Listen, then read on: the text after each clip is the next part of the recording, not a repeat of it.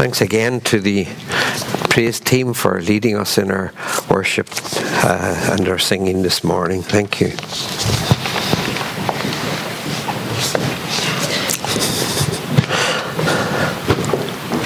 I'm sure you'll all be familiar with that picture today, and it's the most of the Scottish Commonwealth Games team who headed off for the Gold Coast in Australia, and who've actually done very well indeed. You have cause to be proud in a non-sinful way. You have cause to be proud. I never thought I would see the day say this of the Scots. I'm a wee bit envious because, as you'll see, we didn't come anywhere near. Look at what the Scots have done. That team: 9 gold medals, 13 silver medals, 22 bronze medals, a total of 44, and you're 8th in the league table. I'll tell you this, Northern Ireland is 20th with 12 medals. Wales is 7th ahead of you because it's got one more gold, and they have 36 medals altogether. England, 2nd in the table with 136 medals, and Australia 1st with 198 medals.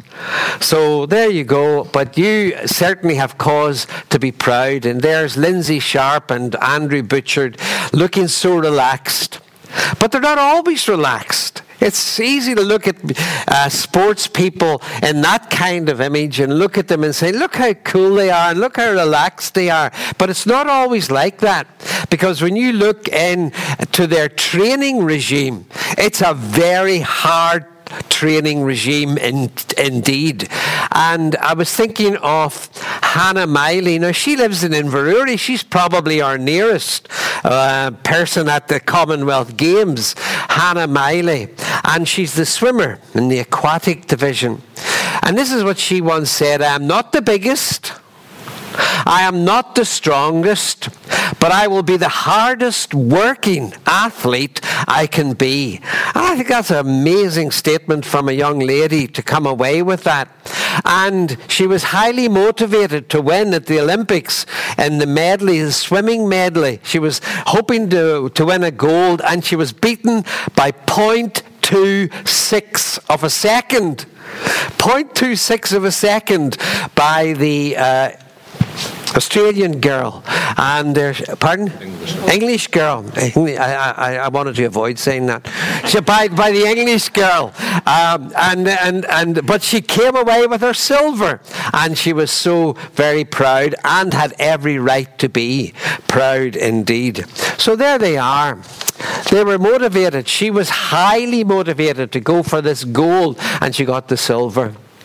Now, you know what motivation means. It just means, as the dictionary says, it's the reason or reasons for acting or behaving in a particular way. So I want us to look this morning at 3 simple things about Jesus.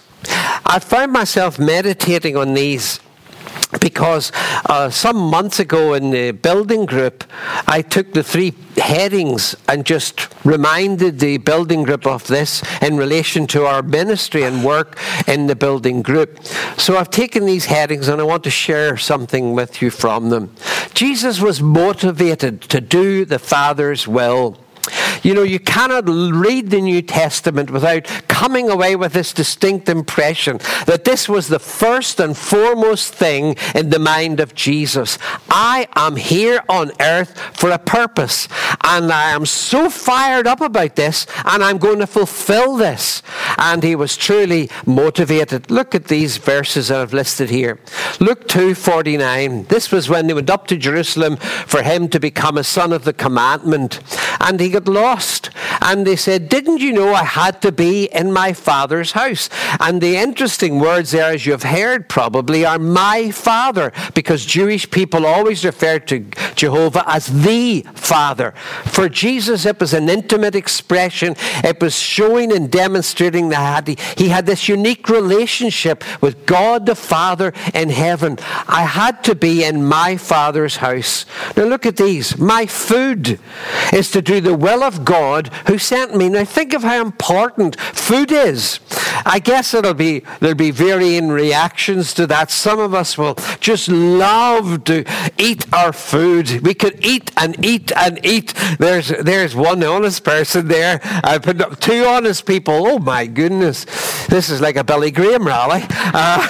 So there you go. My food. And Jesus said, just as food is important and essential for physical well-being, here I am, the Son of God, but doing the will of my Father in heaven is as important to me as food.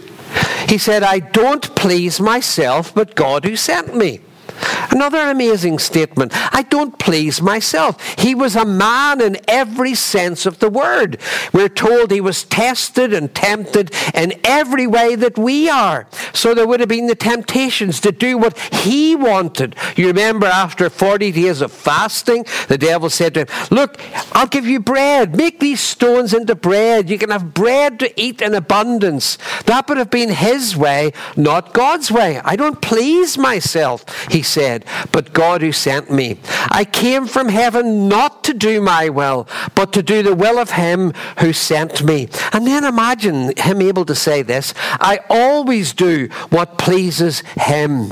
What I say is what the Father told me to say. Now, I mean, if we were to make this prayer tomorrow, and say, Father, I want to go into this day, this Monday, and I want every word that comes out of my mouth to be the words that you would have me speak.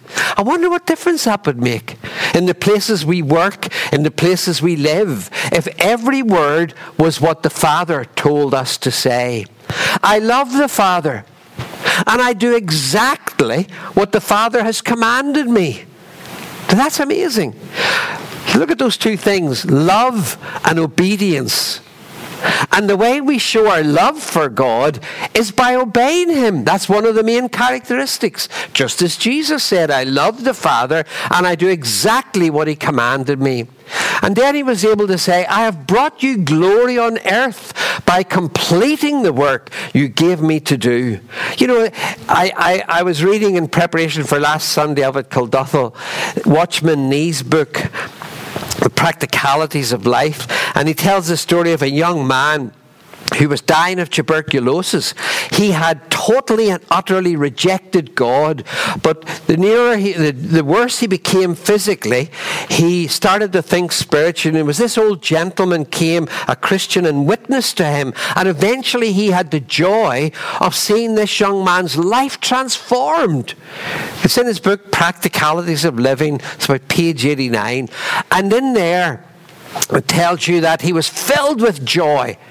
But 2 days later, when the man came back, this man was broken in his bed where he was lying. He was broken, he was crying, he was pouring out his heart. And this old chap said to him, what's wrong with you?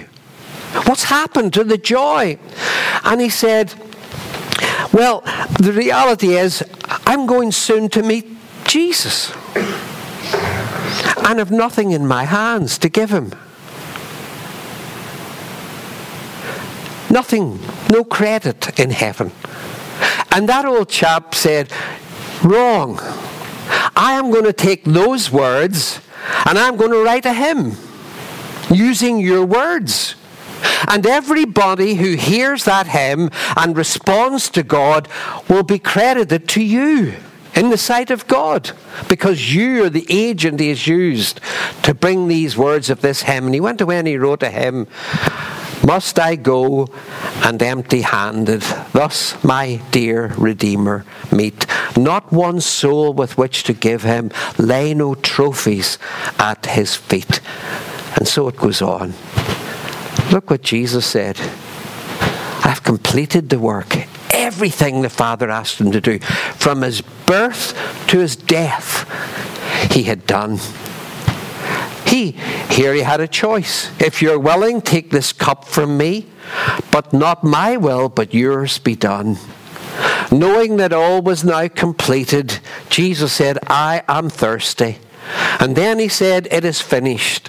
And with that he bowed his head and gave up his spirit. And this summarizes it all. when Christ came into the world, he said to God, "You did not want sacrifices or sin offerings, but you have given me a body to offer. I have come to do your will, O God, as it is written in the Scriptures." Now, I pulled those verses out of the passages. And after reading those words, you can sense the appropriateness of the word motivation.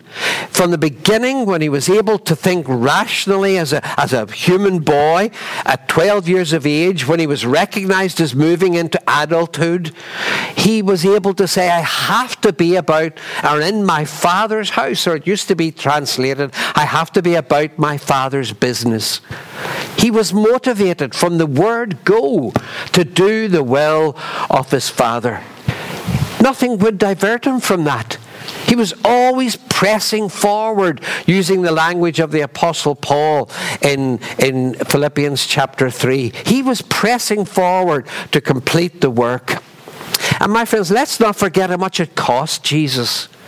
There's a whole books have been written about Philippians 2 verses 6 to 8 about Jesus, his self-emptying, and how he left behind him in heaven all the privileges that were his because he was one person of that divine Trinity.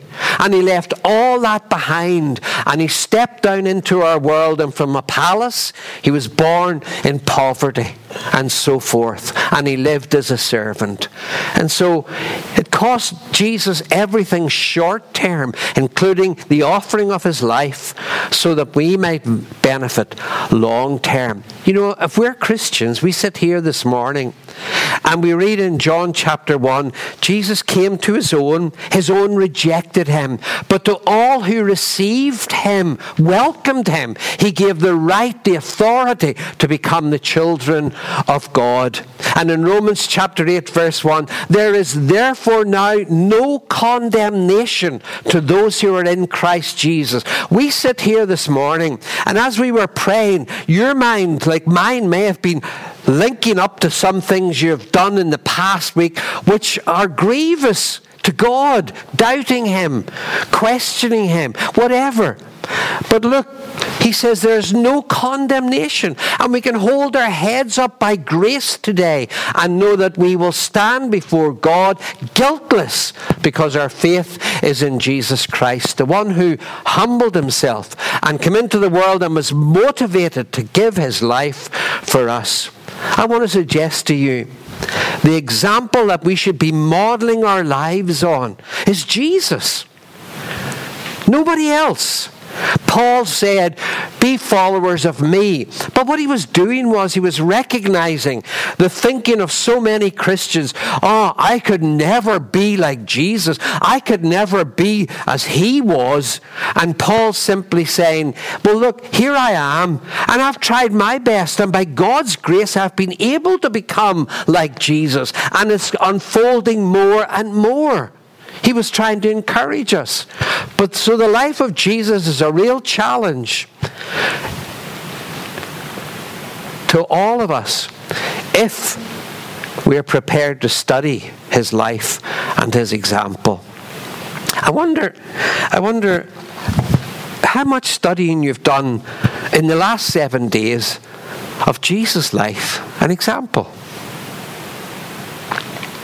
I've said this before. I get despairing of Bible reading notes. Not yours, William. I get this. Let me finish what I'm saying. I get despairing of Bible notes. Do you know why? Because people read half a verse at the top of the reading, and then they read the meditation and they think, "Great, I've done it for today." Now, I'm a fervent reader, passionate reader of UCB notes. They come in early every morning and they're there. And guess what? Every morning the temptation is to read the text, to read the passage, and to say a prayer and move on. No, that's wrong. Because underneath the meditation, you will find the chapters in the Old Testament and the chapters or verses in the New Testament that we should read in order that we would read through the Bible in a year. But I wonder how many people feed themselves. My food, said Jesus, is to do the will of God. And the meditation can be so helpful. But what will build us up and make us more like Jesus isn't the devotional notes, but it's allowing the power of God's Word to get into our minds, to get into our hearts, and to change us. And as we read those things, we will get motivated to live like Jesus and to be like Jesus and to work like Jesus and to serve the Father like Jesus. So, how much time did we spend as individuals over the last 7 days in reading not devotional notes, not devotional books, but in reading God's Word? How much? How much time at the telly? How much time with the magazines? How much time with God's book? Why are we not motivated so as much as we should be? Because we're not allowing the Word of God to speak to us and to challenge us and to call us forward. We need to examine our lives regularly. We need to do that. To ask piercing questions. Am I as motivated as Jesus was to finish the work God the Father has given me to do? Question. Are we even aware that God has a specific plan for our lives? It's not just for people who are missionaries or ministers or evangelists. Every person, God has a plan for our lives. And you know, people think sometimes it's so complicated to discover it, but it was never meant to be. And when we give our lives completely to God, which is what He wants us to say, here's my life, unreservedly, it's yours. Unreservedly. For as long as I've got the energy and the ability to do it, I'll be out there ministering, serving you, whatever. What we need to do is, we need to be praying daily. Your will be done on earth. For example, in my life, as your will is done in heaven. And you know, my friends, when we live with that attitude, God will guide us and God will bless us. And not only will He bless us, He will make us a blessing to others. Motivation. Secondly, Jesus was determined not to give up. I wonder how many times as a man, he felt, oh dear, can I go on? In the garden, is there no other way? Must I be contaminated by sin? Is there no other way? How often did he feel himself asking these questions? But look at the mind of Jesus. As the time approached for him to be taken up to heaven, the NIV puts it, Jesus resolutely set out for Jerusalem. The New American Standard Bible, he was determined to go to Jerusalem. The Good News translation, he made up his mind and he set out for Jerusalem. The Message, he gathered up his courage and he steeled himself for the journey to Jerusalem. The New King James, he steadfastly set his face to go to Jerusalem. Look at that. Determination, not deviation, emphasized in all those translations of the Bible, of those words of Jesus. Nothing stood in his mind, in his life. Nothing would divert him from doing what the Father wanted him to do. We live in a world full of challenges. Every day we have them in our homes. And not just when we're with others, when we're on our own challenges. Work, church. Are we dedicated to pleasing our Father in every way? C.S. Lewis, relying on God has to start all over every day as if nothing had yet been done.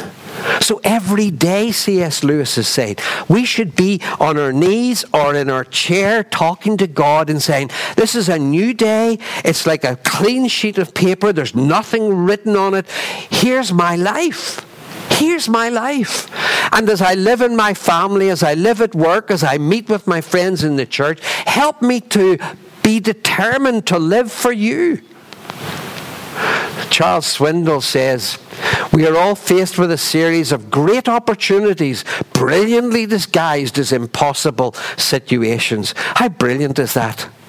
Because that increases our faith. We look at some of the scenarios we find ourselves in, and the only way we can handle them is by depending on the grace of God.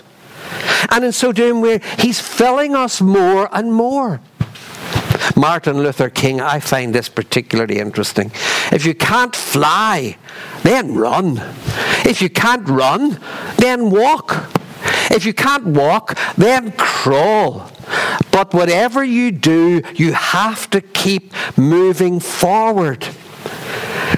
It doesn't matter what age we are. God doesn't say, okay, there's the winning flag down. You can relax and just drift into heaven. Not at all. Not at all. We can find a new life serving Him. It may not be the same as it's been all the years in the past, but God can lead us into new ways of serving Him. And we have to keep moving forward. Jesus was determined. And if He hadn't shown that determination, we wouldn't be here today. Because He may have looked for another way round the cross. But nobody would prevent Him from doing that. And when He went back to heaven, He wanted to go back and saying, here you are, Father. Before I left, we talked about this. You told me what you expected of me. It's all done. It's all done. And come to think of it, 75 years is nothing compared to eternity. And we should be thinking of eternity and living with eternity's values in view. His motivation and determination stemmed from His love for the Father and all who would live on earth. And here's something for us to think about. Jesus, God's only Son, died for my sins, for me. I have a little poem here. This I received in 1965. I was in the Faith Mission Bible School, and this was written to me by Margaret. In December 1964 and into January 65, I had gone home and I'd written to Margaret to say, is there any possibility of us sitting down together for a chat to see if God may have something to say to us? How pathetic is that? Bringing God in the form of blackmail, And Margaret agreed. And we decided to, yes, there was meant to have a relationship. And in 1965, some months into that relationship had started, which was done by correspondence, by the way. She wrote to me this poem, and there it is in her handwriting. My friend, beware of me lest I should do the very thing I'd sooner die than do. In some way crucify the God, the Christ in you. If you are called to some great sacrifice, and I should come to you with frightened eyes and say, take care, be wise, be wise. See through my softness then a friend's attack, and bid me, get me straight behind your back. To your own conscience and your God be true, lest I place Satan to the Christ in you. This was Margaret after having thought of the yes we gave each other. And she realized she had a responsibility for my life as well as I had. She was not to be number one. That was Jesus' spot.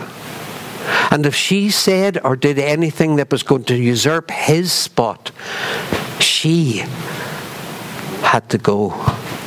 And then she went on to write, and I would humbly ask of you in turn, that if one day in me love's fire should burn to whiteness, and a voice should call, bidding me leave my little for God's all, if need be, you would thrust me from your side, so keep love loyal to the crucified. And guess, Margaret meant every word of that. I don't know where she found the poem. I don't know if she wrote the poem. I don't know. But that displayed to me her determination that come what may, Jesus was going to be first in her life, all her life. And she wanted me to be like her and to follow in Jesus' steps. Jesus found the Father's will perfect, so would she. And we came to adopt the verse of Scripture. For this, God is our God forever and ever.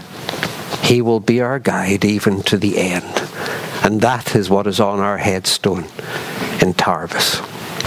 And the last thing, Jesus was deeply appreciated in heaven. For those of you who were brought up in the Presbyterian Church, you may remember singing in the Psalms. And in Psalm 24, ye gates lift up your heads on high, ye doors that last for aye, be lifted up that so the King of glory enter may. But who of glory is the King? The mighty Lord is this, even that same Lord that great in might and strong in battle is. The Lord of hosts and none but he, the King of glory is. Alleluia. Amen. It's a great it's a great psalm to sing. Were you on the minister's trip in 1979? 29 of us went, and we would get into an airport and we would gather around and we would sing psalms. One or two at the most. And we used to always sing this psalm, and the men would break into their harmonies, and you would go into the shops and the people would say, the assistants say, I don't care if you buy anything, just sing or talk. They were so happy to hear Scots and Irish accents. But this was always one of the hymns we would sing, and Jim Heron and some of the other great saints would go into their harmonies, and it would echo around the airport. They were prophetic words describing Jesus and his return to heaven. There he was. See, the conquering hero comes. Everything the Father had asked him to do was done. And with that in mind, Paul wrote, let's not get tired of doing what is good. At the right time, we will reap a harvest of blessing if we don't give up. And sadly, some give up. Life is strewn with many people who started off with a commitment to Christ. And then, as time went on, it got pushed more and more and more out of life. I know that in my family. It happens. And Jesus in John 6 was in the same experience. He watched some of the disciples walking away. And he turned to those that were still with him and said, are you going to leave me as well? Every time we take a step away from Jesus, his heart aches. 1 Corinthians, be strong We're in a non-Christian culture. We need to be strong and stand firm for Jesus in the situation of morality changing and so many things different. Be immovable, being faithful to the teaching of God's work. Always work enthusiastically for the Lord, not complaining or being half-hearted, for you know that nothing you do is ever useless. Everything we do, God will use to bring glory to Him. So Jesus was motivated to serve His Father. Are we? Jesus was determined not to give up. Are we? Jesus was deeply appreciated in heaven. Will we be? Well done, good and faithful servant. Will we hear it? Oswald Chambers, born in Aberdeen, and then studied part of his life in Scotland as well, became a great minister and teacher, and one of his best known books is My Utmost for His Highest, daily readings. And on the 18th of May, if you buy the book, there's one called Careful Unreasonableness. And I finish with these words. If you want to be of use to God, which I'm sure all of us do, get rightly related to Jesus Christ. Make Him, put Him at the heart of our being, and He will make use of you unconsciously every moment you live. That's the challenge for today. Get close to Jesus. Let Him motivate us. Let us capture His dedication so that the day will come when we will be appreciated for the lives we have lived to bring glory to God.